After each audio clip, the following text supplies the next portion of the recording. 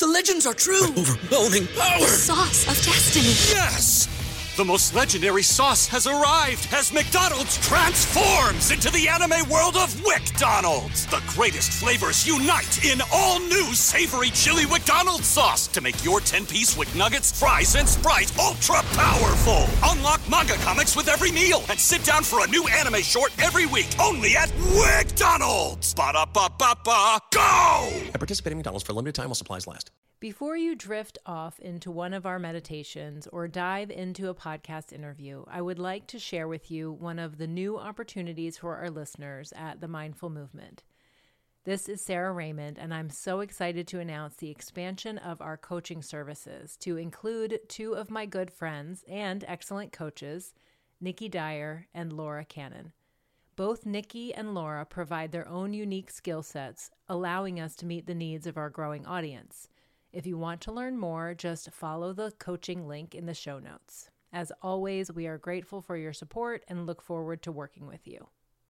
Welcome to the Mindful Movement Podcast. I'm your host, Les Raymond, and I want to thank you for joining me today for another episode. Today I'm speaking with someone that I guess by distance is the furthest away I've ever spoken to somebody. I'm on the East Coast in the United States, and Dr. David Roland is just outside of Sydney, Australia. So I'm excited about that. I guess I'm talking to him today, but it's actually tomorrow for him. So that's kind of cool. And he's got a lot to offer. He's a psychologist that has a very interesting past and has dealt with quite a bit of suffering himself. And through that suffering has learned a lot and has been able to translate some of those learnings, those teachings to other people.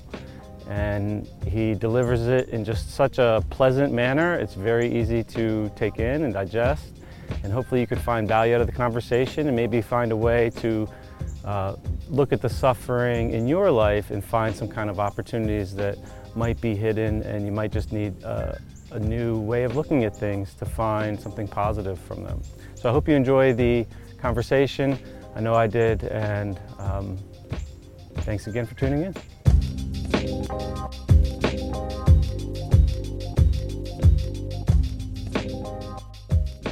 Hello and welcome to the Mindful Movement Podcast. I'm your host, Les Raymond, and I want to thank you for joining me today for another episode. As always, I'm very grateful for your listening. Today's guest is coming in from Australia. His name is Dr. David Roland. He's a psychologist and he's an author. He's written How I Rescued My Brain, The Confident Performer, and his latest work, The Power of Suffering, Growing Through Life Crisis. David, please say hello to the Mindful Movement audience. Good morning or good afternoon or good whatever it is. Oh, I guess it's morning for you now. It's upside down for us, yes. It's tomorrow for you already. It's tomorrow already. So I guess, can you tell me who wins the ball games tonight? It doesn't work that way, does it? No, it doesn't work that way. Well, David, I want to thank you for joining, and I'm grateful that you reached out to us so you could share some of your wisdom with our audience. It seems like your background is very relevant as far as, all the help that is needed right now around the world. And looking forward to seeing, your gifts and hearing some of your work. I've checked you out a little bit after you guys reached out to us and listened to some of your talks, and it was very inspiring.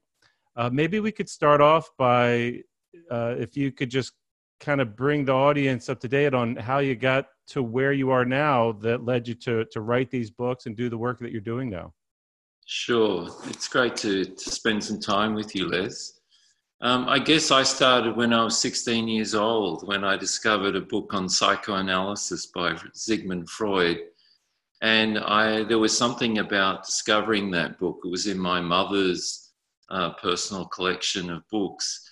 There was something about that book that just really stood out for me. And what it was that I realized that there's this whole subconscious world in the mind. There's a part of the mind that we don't know about, but actually influences our behavior in ways that we don't even realize it's doing. And that's when I thought, well, I want to study the mind. and I would study it in a conventional way and go to university and do psychology. So that's what I did. So from about the age of 16, I knew what I wanted to do. And I've been on that path ever since. But of course, as we all know, life comes along and brings up unexpected events, some good, some bad. And, you know, I've plowed my way through all of those, and it's brought me to where I am today. So I've worked with every type of client. I started off working in the prison system. So I came across, you know, people that I've never come across before in my life, which of course was a huge eye-opening experience. And then because I've always been a musician, an amateur musician mostly, when I was doing my PhD research, I thought I'd really like to help musicians with stage fright, because I'd experienced that sometimes myself in performing in front of an audience.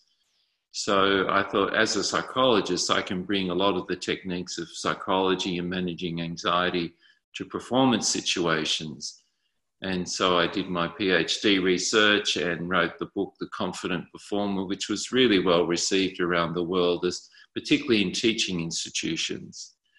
And then I went along and did my clinical psychology practice. I've had several private practices, but also did a lot of forensic work. So I worked for the criminal court, the children's court, doing assessments, because I liked teasing out what's really going on and writing about that to a court or to other professionals in a way they could understand.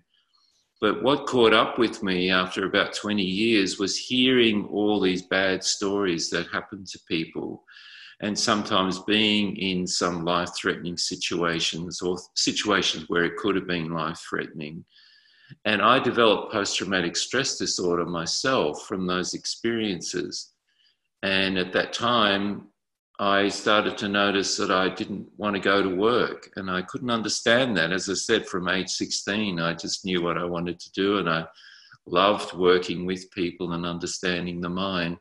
So I spoke to a more senior psychologist in my area, and he said, I think you've got trauma from your work. You've just heard too many bad stories.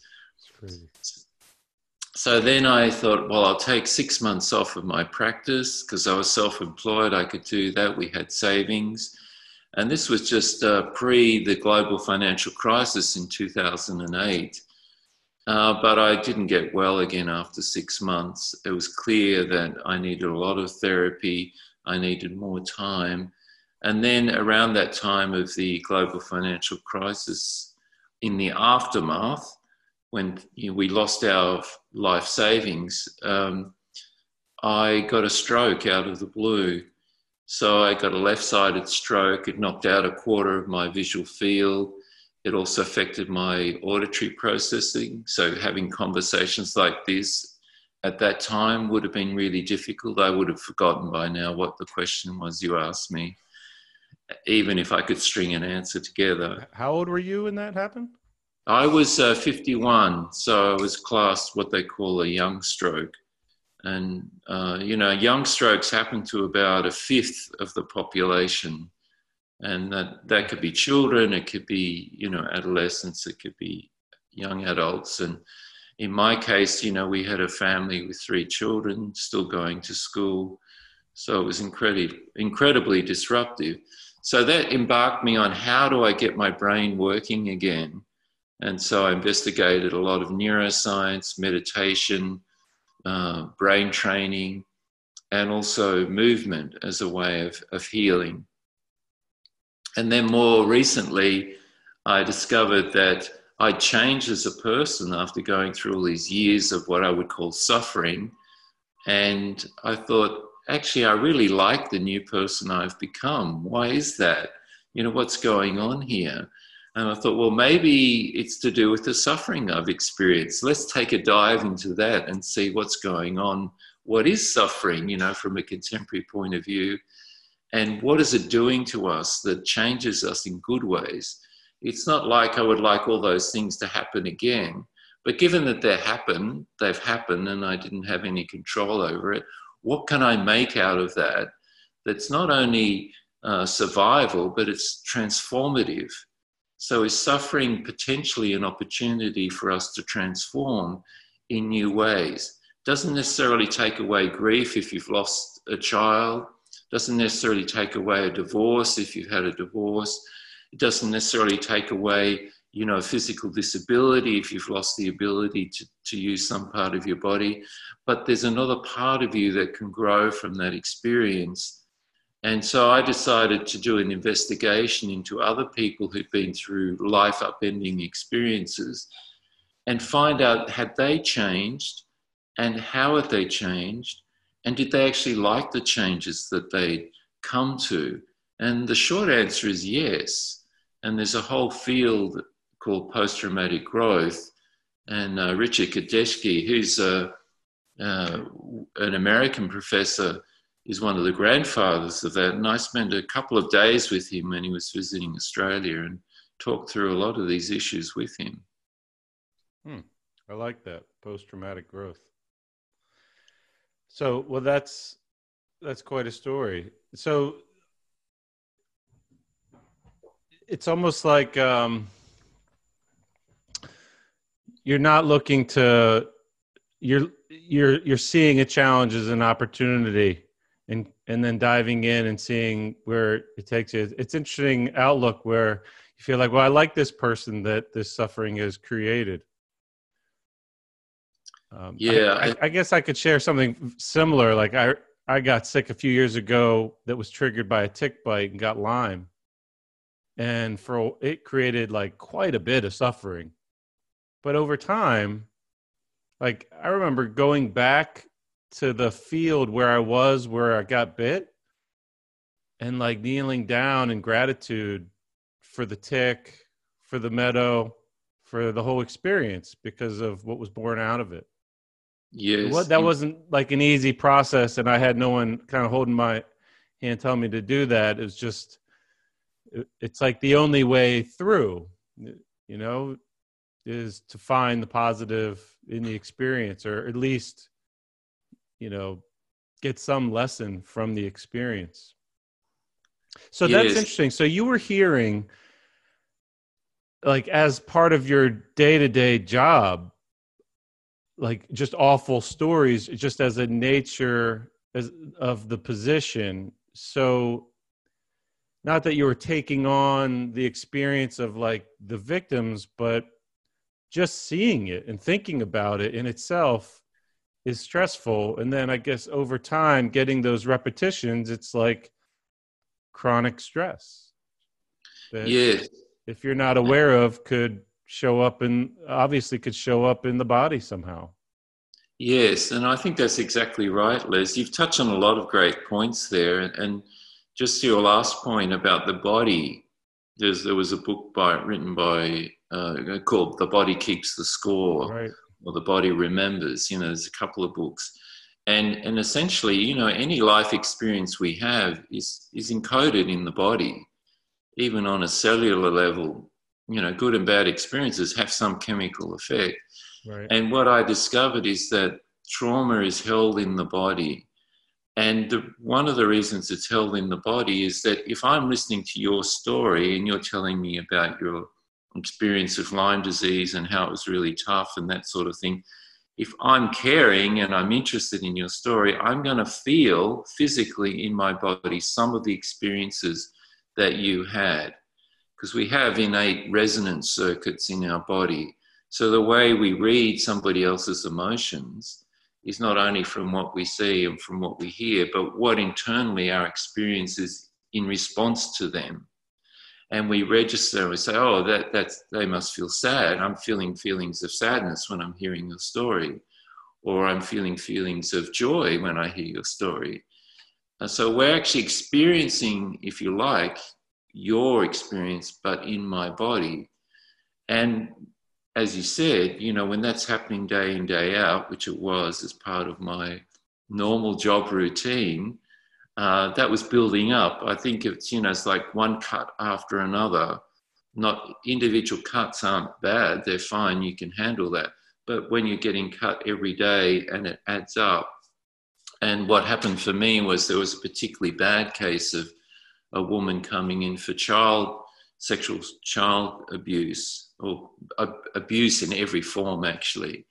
And I just thought, this is dreadful. I actually don't want to listen to this. And it was after that I realized that something, I wasn't well. And, you know, with your Lyme experience, you said it wasn't easy. And I think when one of the functions of suffering, and I make a distinction between pain and suffering, pain is a natural response to an injury, whether it's a physical injury or an emotional injury. But pain motivates us like nothing else to do something about it. That's the function of pain. And I think the gift, the potential gift of suffering, is it offers us this incredible motivation to find some new way through, whether that's opening up to new possibilities, or it's thinking in new ways, or it's extending a hand to somebody and say, I need help, you know, when you never would have before. This is the gift of, potential gift of suffering, is this incredible impetus to find a way out. And when you're in that state, you're not looking to grow, you're just trying to survive and to ease the pain and get rid of the suffering. Right. But now, you know, people are, I guess, because of what's happened this past year, it's been a weird year, and there's obviously a lot of suffering and collective suffering going on. But it's been interesting to see different outlooks that different people take. And, you know, in many cases, I guess it brings out the worst in some people, where I wouldn't say like their character flaws are exaggerated, but like it could take you down to maybe just lower expressions of yourself that if you weren't so stressed, you know, you would never, you know, it would be easier to not go there. And then, you know, you see some people that just, not that they're looking for opportunities or silver linings, just have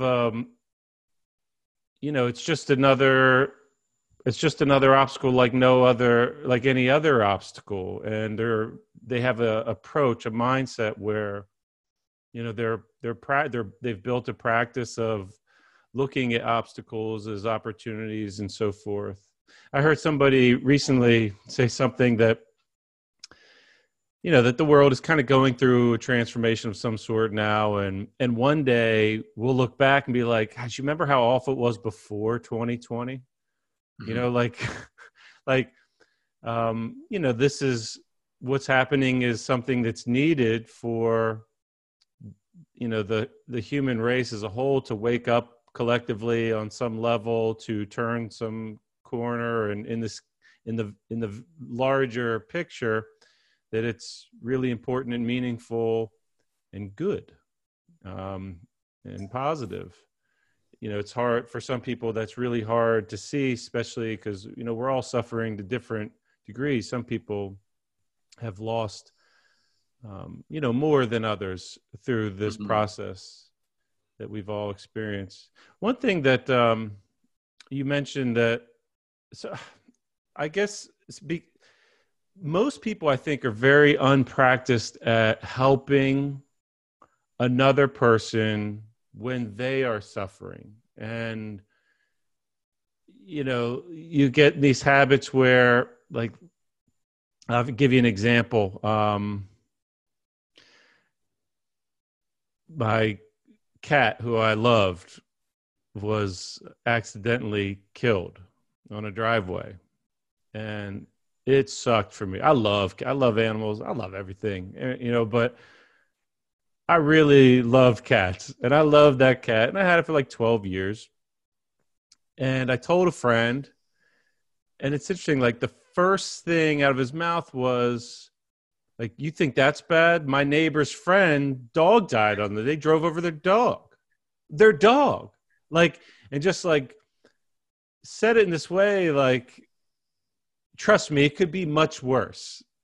and then like I noticed another person in my life, very close loved one, say, well, at least you have your family that loves you. And like, at least you have this. And then I remember like telling my mother, and my mother's response was different. That she was the only one that didn't either like make it about them or say something along the lines as, at least you have this. It was like she like held space. Like she showed, love on a more unconditional level where it's just, that sucks.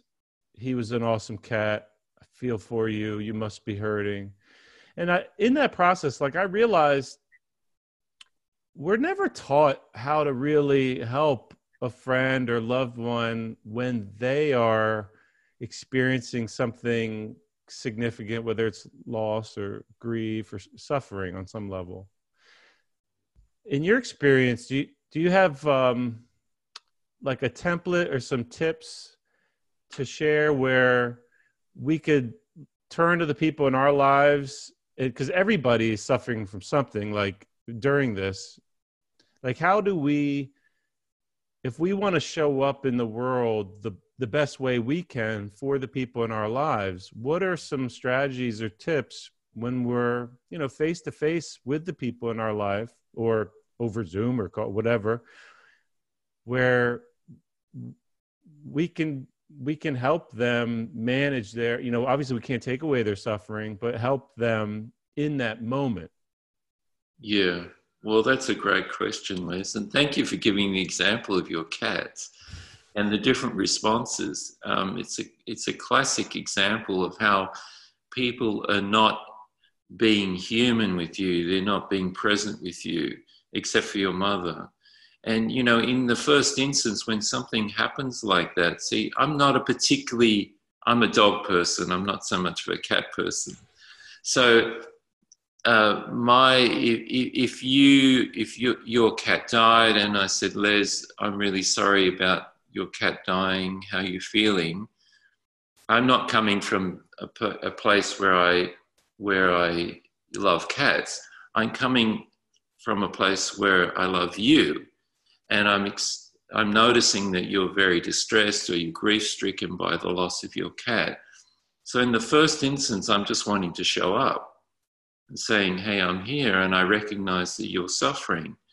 And the second thing is that I want to understand what that's like for you. If I'm not a cat lover, I'm not immediately going to get that sense.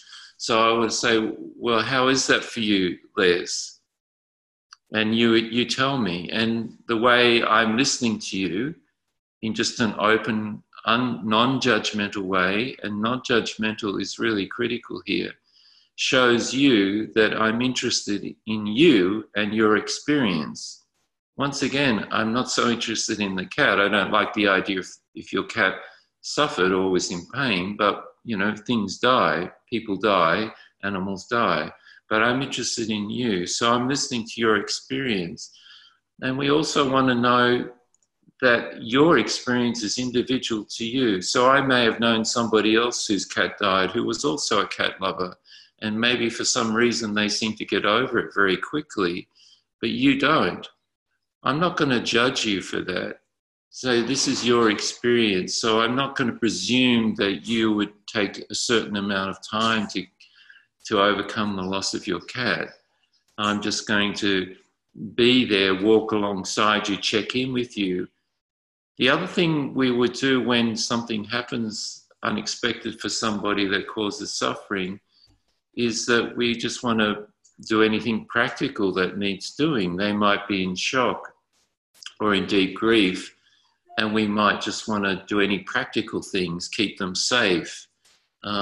There's a story in my book about Morris. Morris was blinded at the age of 12 in the schoolyard, and then that was just the start.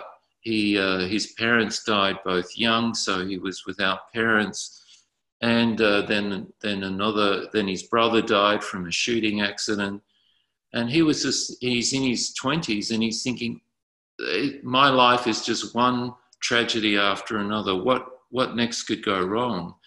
And people would come to him and they just wouldn't get the depth of his despair. He never actually felt suicidal, but he didn't want to wake up in the mornings.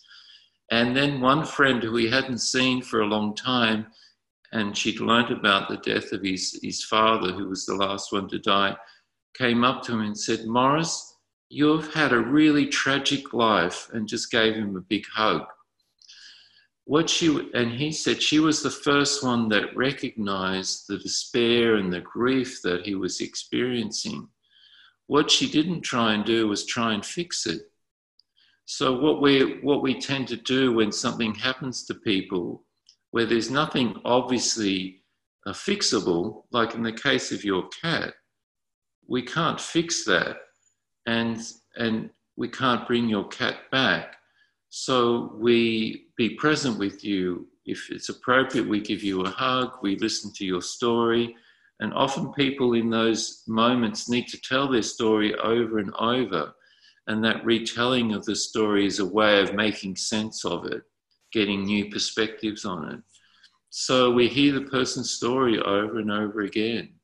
So the important things are, we don't try and fix it when it's not fixable. We don't judge the person's experience about how they should be responding or how long they should take to get over it.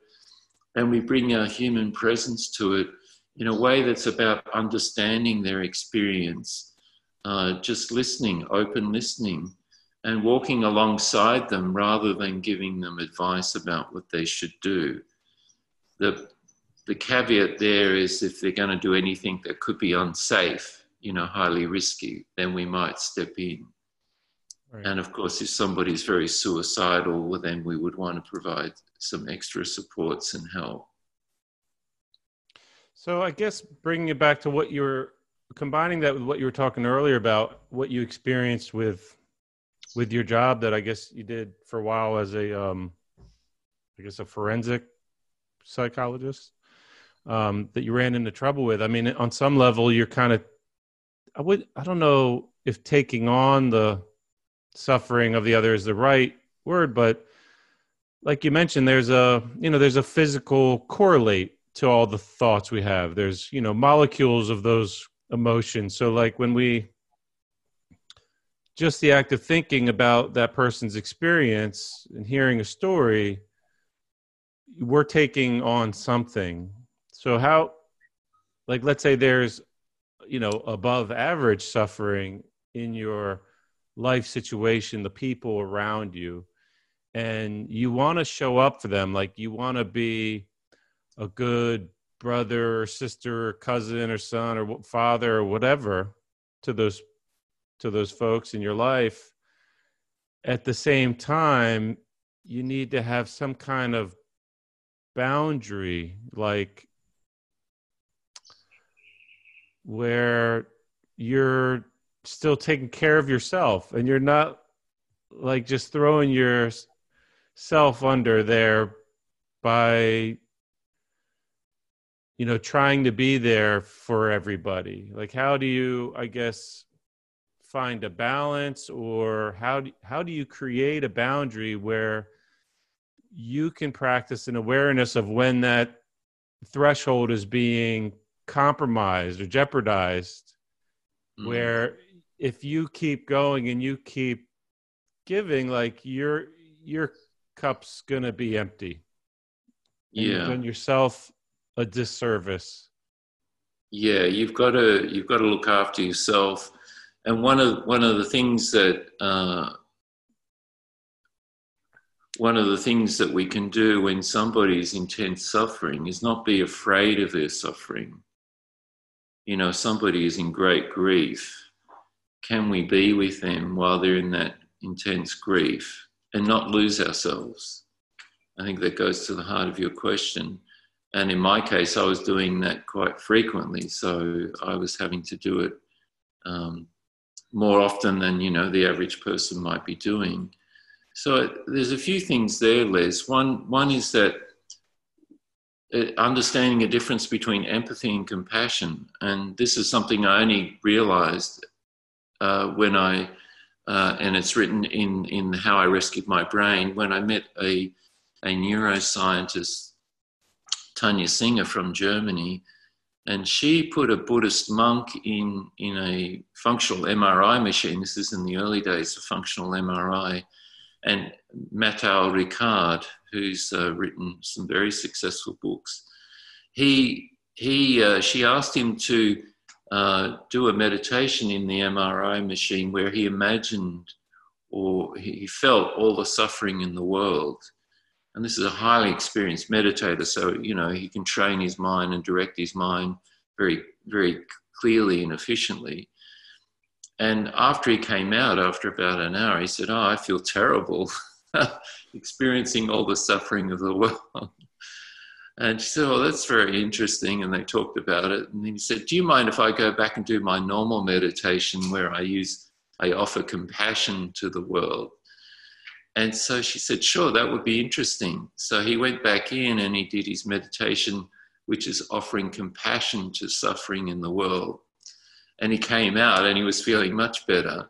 And she said, that was fascinating. She said, a different part of your brain was operating when you were doing the compassion meditation than when you were doing what you might think of as the empathy meditation, where we just put ourselves in the other person's shoes, we lose ourselves in their experience.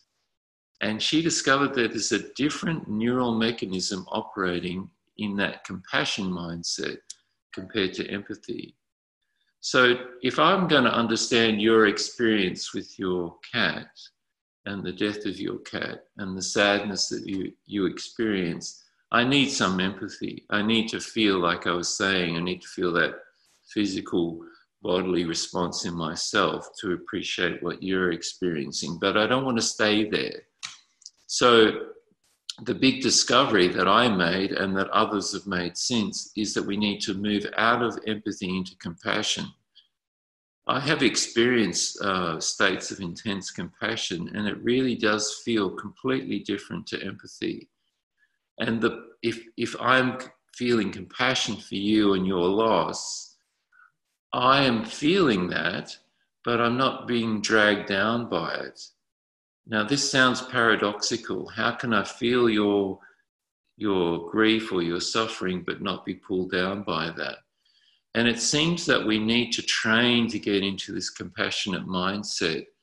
And there's a loving kindness meditation, for example, where we imagine somebody we love or something, could be an animal or it could be a person, and we inculcate that feeling of loving kindness. And then we bring it to ourselves. So we transfer it to ourselves, because often it's easier to bring a sense of loving kindness or compassion to somebody else, but harder to put it onto ourselves. So we actually practice this. And as we practice offering compassion for ourselves, we can actually be with another person's suffering, but not be pulled down by it.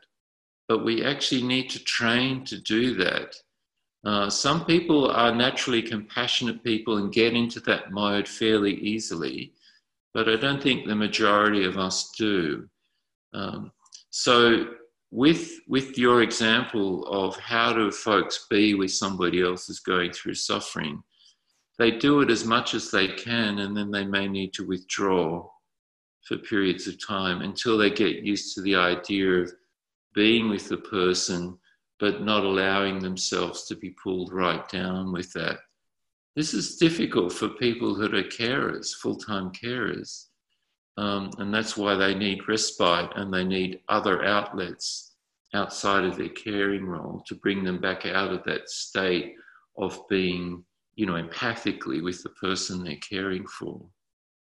So how would you, let's say somebody says, well, I don't feel like I'm as compassionate as I want to be, and I want to know myself as a compassionate person, and I'm in an experience where someone is suffering, and I want to be the compassionate friend, and I don't know how.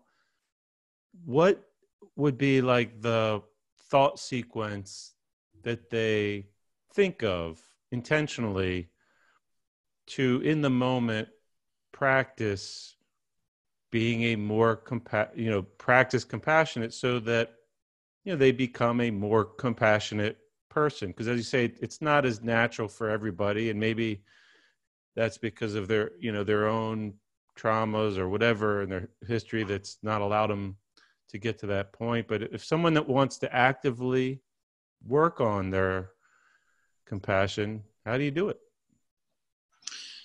there's a few ways people or resources people can access. One is the standard Buddhist teachings on compassion, and the compassion. You don't have to be a Buddhist to reap the benefits of this, but the compassion practices that the Buddhists often teach. Some of these teachings have been contemporized by people like Christian Neff and Chris Germer, who've developed self-compassion practices. Also Paul Gilbert in the UK, who's developed a therapy called compassion-focused therapy. And if you're a listener, you can go to the Compassionate Foundation website in the UK, or you can look up Christian Neff or Chris Germer. Also, Tara Brach is another teacher who teaches compassion. Oh, big fan of Tara. She's actually kind of right down the road from us. Oh, good. So there are a lot of people actually that will offer, tools or resources. But essentially what we're doing when we're practicing self-compassion, and we need to, as you said before, we need to take care of ourselves if we're going to be taking care of somebody else. And we think of ourselves then as a loved one. How would I treat a loved one who's going through some suffering? So I've got to apply that same idea to myself. And so this is recognizing that I have limitations, recognizing that I have downtimes, recognizing that I need time out, and applying these that idea, but also practices like loving kindness for the self. Great. It's a training, like you would train for any other skill. Yeah, to get better at it, you gotta practice. So you mentioned, well, you didn't mention, but I noticed when I was reading about you, David, it says that you use less conventional ways of healing. And it mentions neuroscience and then also dance and expressive arts. Can you dive into that a little bit? How you use like expressive arts for a healing purpose? Yeah, I'd love to. Well, you and I are men, Les, and we may know from our experience with other men that some men find it quite difficult to express what they're feeling or what they're thinking. And that can be because they're not really used to monitoring their internal world. I often use the expression, knowing what the internal weather is doing. So the first step is we've actually got to go inwards and notice what we're experiencing and name it. Like if I've got a feeling or a sensation on my body, I've got to name it. I've got to give it a name for myself, but also to express that to somebody else.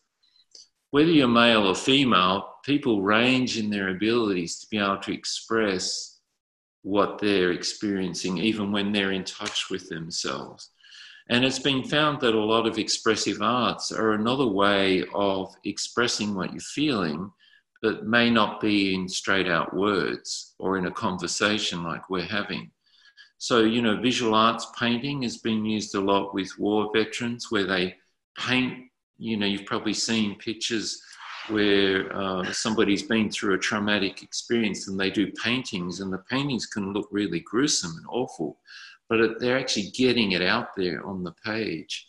And that process in itself is a way of releasing some of their emotions and getting out their feelings out of themselves onto something else. I came across an example with music therapy where I was talking to a music therapist, and she said she had a father whose wife had died tragically, and they had a daughter, and he just found it really difficult to express his grief to his daughter. And the music therapist was explaining that he wanted to really write a song about his grief and sing this song to his daughter. But he wasn't a songwriter, but he could play guitar. And of course, you know, he could sing. So she helped him write out a melody. He wrote the words, and she helped him write out a melody and some chord changes to go with the melody. And he sang that song to his daughter. And that was the opening of the conversation that they could have. He was able to express in music and words what he couldn't express some other way. And we all know that poets and poetry, writing poetry or hearing poets, is another way of accessing things that doesn't seem to be accessible somewhere else. In my particular instance, I've used music as a way of expressing feeling, but in particular, what I've done more recently after my brain injury, one of the things I learned was that certain activities activate the brain. I realized that, you know, I've still got some dead neurons in my brain from my stroke. They're never going to come back. But what I want to create is new connections with the neurons that are there. And any activity that uses a lot of parts of the brain in a way that they have to integrate will do that. And so dancing offers movement and body-mind coordination. It also requires memory. It's also emotion because you're responding to the emotion of the music. There's a lot of aspects in dance that come together for it to be successful. So I started using 5 rhythms classes because a friend recommended them, where you go through 5 different tempos of music or 5 different feeling types of music. And the class teacher will tell you to allow your feet to move first. You want to take your head out of the equation, you know, not what I should be doing, right, but actually allow my body to respond to the music rather than, you know, self-consciously trying to do some cool moves. And I noticed that as I did that and became more comfortable with that, there was this spiraling feeling of energy coming out of my body. And at first I thought I was imagining this, but I went back to next week to the class and the week after, and it happened every time. Every time I took my head out of the equation and I moved from the feet up, this energy would spiral out. And I realized that's the trauma and the grief and despair from the years of experiences that I've had unwinding out of me. And over time, I started to experience immense joy. And dancing and movement just became just an exercise in joy. And then I've always loved the Latin rhythm. And so I thought, now I'm ready to take up some partner dancing because that adds an extra element of brain activity. But also I wanted to start holding a woman again because I was divorced by this stage. And I developed a practice, you know, dancing salsa. For me, in the first year, I could hardly remember any of the moves we were taught from one week to another. The second year, I started to remember a few of the moves. By the third year, I could remember enough moves to actually go on the dance floor. It lasted for about an hour before I thought, I've got to get out of here. So this was part of this was part of your plan, like a strategy to actually rebuild your brain, though. After exactly, yeah, I did it as a brain healing exercise. And then last year I went to Cuba on a dance tour where we danced, did classes 2 hours in the morning at different dance schools. And, you know, now I'm a really competent salsa dancer and I can dance other forms as well. I'm learning Zouk at the moment, which is Brazilian lambada. And I love dance and I love having a partner. So it's become very social and it's very joyful. And of course, you know, dancing is actually a great form of physical fitness as well. Oh, definitely. But I wasn't expecting any of those outcomes. I was doing it just to heal my brain to begin with. Yeah, it's interesting. I listened to, I think it was a neuroscientist, some kind of brain training specialist, and they were going over little strategies to, like, I guess, take advantage of the neuroplasticity that our brain has. It's I mean, it's just in constant adaptation, basically. So you want to constantly be providing sensory input, stimulation, and so forth. And like one of the strategies was just to start brushing your teeth with like your non-dominant hand. And at first, it's just unbelievably awkward. And like it took so much concentration to get through it. Like once, it was awful. But then, within a week, it was, probably 80% as good as the dominant hand. And recently I've been doing something, my son is really into skateboarding. And I feel like I'm a little old to be skateboarding, but I've been doing it just to have something to connect with him. Because if I don't skateboard with him or I take him skateboarding, I might not see him very much because he's 14. And 14-year-old boys generally are not interested in hanging out with their father. But in the context of skateboarding, he'll hang. So I've been getting on the board, and I'm just mostly just trying not to get hurt, but I'm slowly progressing. But something I've done is I've taken that same idea that I heard about, like brushing your teeth with the other hand. And, when you get on a skateboard, I'm sure it's the same with like snowboarding or surfing. You always have like a natural stance, like, or, boxers will have a natural stance where, a certain foot is in the back and a certain foot is in the front. It's always going to be that way. That's what's going to feel right for you. And then you can switch. And when you switch, it's terrifying. Like, so I normally will skateboard with my left foot is my lead foot. So I'll make a point almost every session to spend some amount of time doing it opposite, doing it, I guess in skateboard world, they call it switch. Yeah. And it's kind of crazy. Like your brain, you could feel your brain doing so much work to just try to stay on the board. And it really gives me a different appreciation when I see, very experienced, skillful skaters, like being able to do kind of the same tricks, no matter which way they're standing. And when I feel internally how different it is, it's kind of crazy, but it's interesting. Like I'm intentionally doing it now to like, let me get my brain work in. I'm not going to get better at skateboarding for this, but I mean it's like mentally, it's way more mentally exhausting than it is physically, which makes me feel like we definitely have a role to play. Like we have a say in the health of our brain. There's things we could do. It's not out of our control. There's things, it makes me think like, what else can I be doing that I could kind of sneak in to my routine that doesn't add more, where I don't have to, at the cost of, something else schedule wise or logistically. But that's interesting. So you're using dance to get that mind body coordination and that activity and all these qualities to help kind of bring the brain back online. Are there any other things that you do on the regular or in the realm of expressive arts that you do for that purpose, that intention? Yes, I do. And I would just want to add one thing to your skateboarding example is great. The brain loves novelty. So if we just remember doing things in a novel way, whether it's brushing our teeth with the non-dominant hand or taking a different stance on the skateboard, if you do a walk in the morning and you always go the same route, like actually do it the other way around, for example.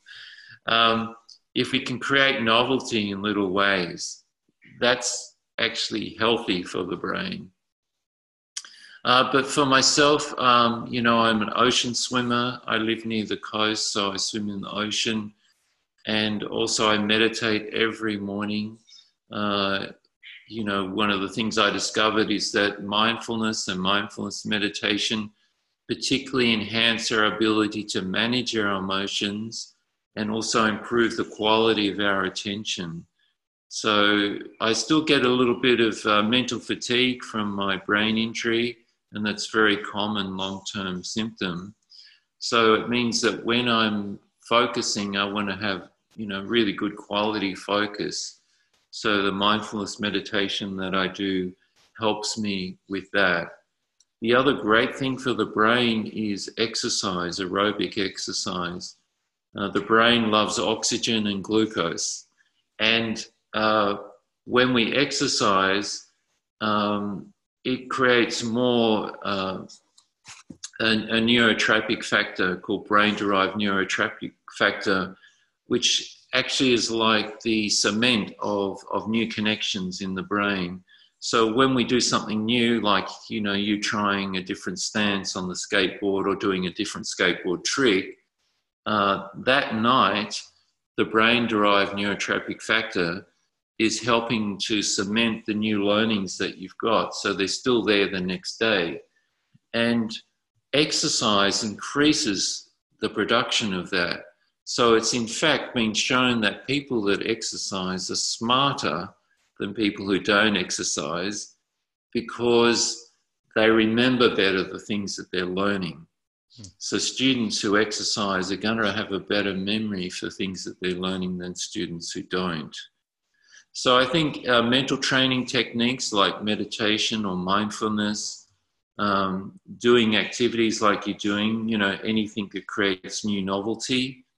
I'm also learning Spanish at the moment as a brain training exercise, but also I'd like to learn to speak Spanish anyway. And exercise, any form of exercise, and mix the exercise up. Don't do exactly the same thing over and over. If you're a yoga practitioner, you just do different poses and different styles of yoga rather than doing exactly the same routine all the time. What's your meditation practice like? I've tried, and I've been through a range of them. And if people read my book, How I Rescued My Brain, it goes into how I found out about that and the neuroscience behind that. And, initially I tried Tibetan Buddhism because I met the Dalai Lama and oh, I really? thought, well, I'll do this. I didn't intend to meet him, but I happened to be standing in the right place at the right time when he came by. Oh, that's cool. Yeah, it was cool. And so I tried Tibetan Buddhism, which uses a lot of visualization and chanting. Chanting is another wonderful way of calming the mind, using sound and vocalization.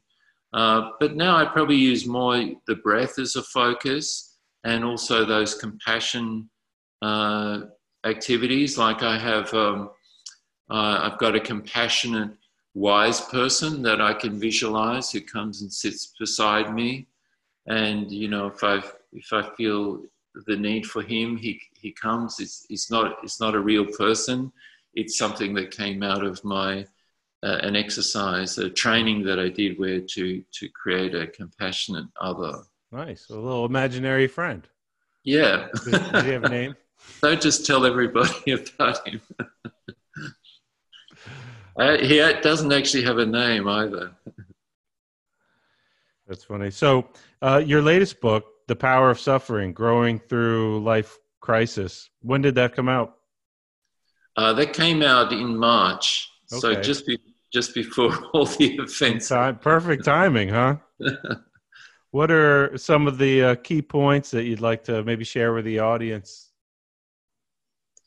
I think, first of all, suffering is something that's inevitable when, something totally unexpected happens to us that we didn't want, like a pandemic and all the effects of the pandemic. So we can't necessarily change the circumstances. So the first step is acceptance. Okay, this has happened. This is how it is now. If I can't change it, I need to have acceptance. Open then to new possibilities, new ways of thinking or new ways of doing things. And that can take time, so we're always going to experience disruption when, an event that we hadn't foreseen happens. And we're going to feel the stress at that time. So remember you were talking about the grief you experienced after your cat, and I was talking about how pain is a great motivator. The stress is a huge motivator. When we're distressed, we try and find ways of calming, or we find new opportunities or ways out of it.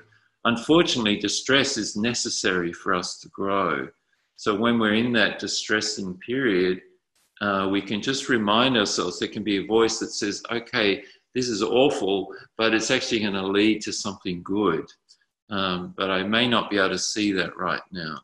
So people who are going through very difficult life circumstances at the moment can remind themselves that it'll change, it won't stay this way. And actually new things will come out of it that I can't foresee right now. There could be new people that come into my life, new opportunities or new ways of thinking about things. One of the ways when people often grow is in the spiritual dimension, start to think beyond themselves. And that's a really good sign if people grow in spiritual ways. And that can be something that surprises people, how they grow in that way. Yeah, that I could speak to that. I feel like I've definitely upped my spiritual practice throughout this time. Part of that is having more time to work on it maybe, but also just, spending more time thinking about the big picture and like the perspective of how little we are in the scheme of things and how things aren't as important as we may make them to be in our mind. And it's been helpful. And then like really just connecting with nature and there are, you say finding new ways to look at things. Just the other day, like I guess I'm like a health enthusiast and I allocate my dollars accordingly. And I feel like the things that provide a lot of potential value health-wise, I'm willing to spend a lot of money on. Mm. And I've gotten in a habit, like with food. I think food is like the quickest way we can interact with our health today. Like if you dramatically change your food, you generally see a dramatic change in some kind of outcome. But because I've been thinking that way for so long, I've continued to search for like the food that I think is the best for me, which is time like gotten expensive because I find that like the highest quality food is just more expensive. So yeah. I've come to grips with like, okay, I'm willing, this is an investment in my health and this is what I'll allocate my money, and I'll wear cheap white t-shirts and not drive fancy cars, and I'll eat my money. And just the other day I was thinking like, what if everything crashed, if my business, I'm a gym owner, was closed down by the government.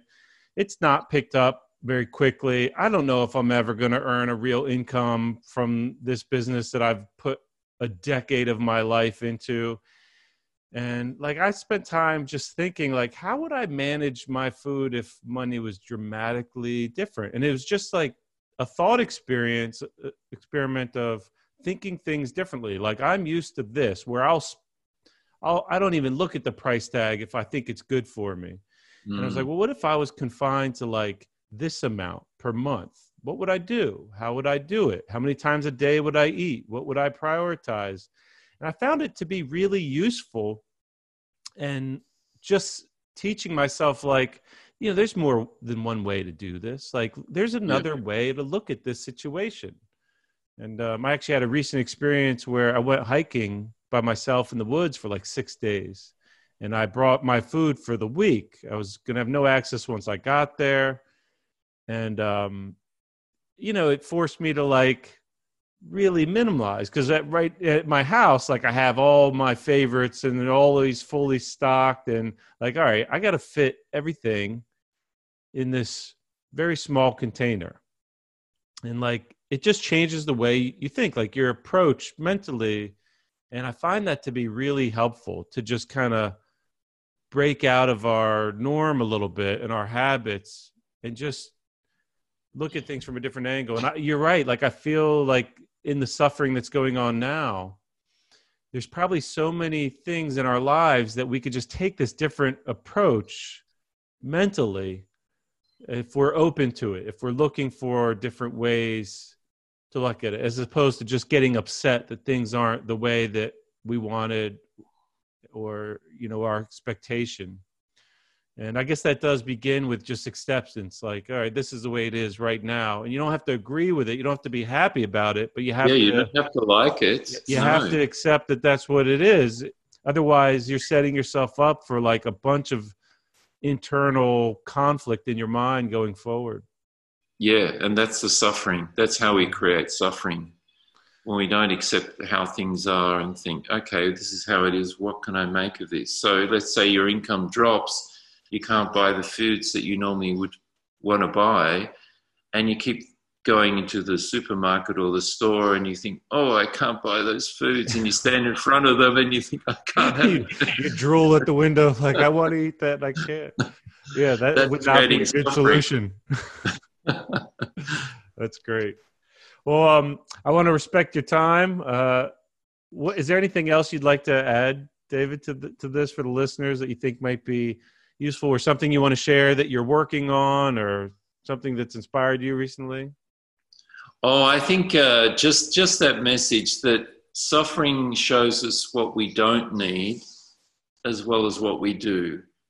And I think, the pandemic, people talk about silver linings. I think one of the things that we realize that we really need is connection. That's connection with people, other people, connection with nature, and connection with ourselves.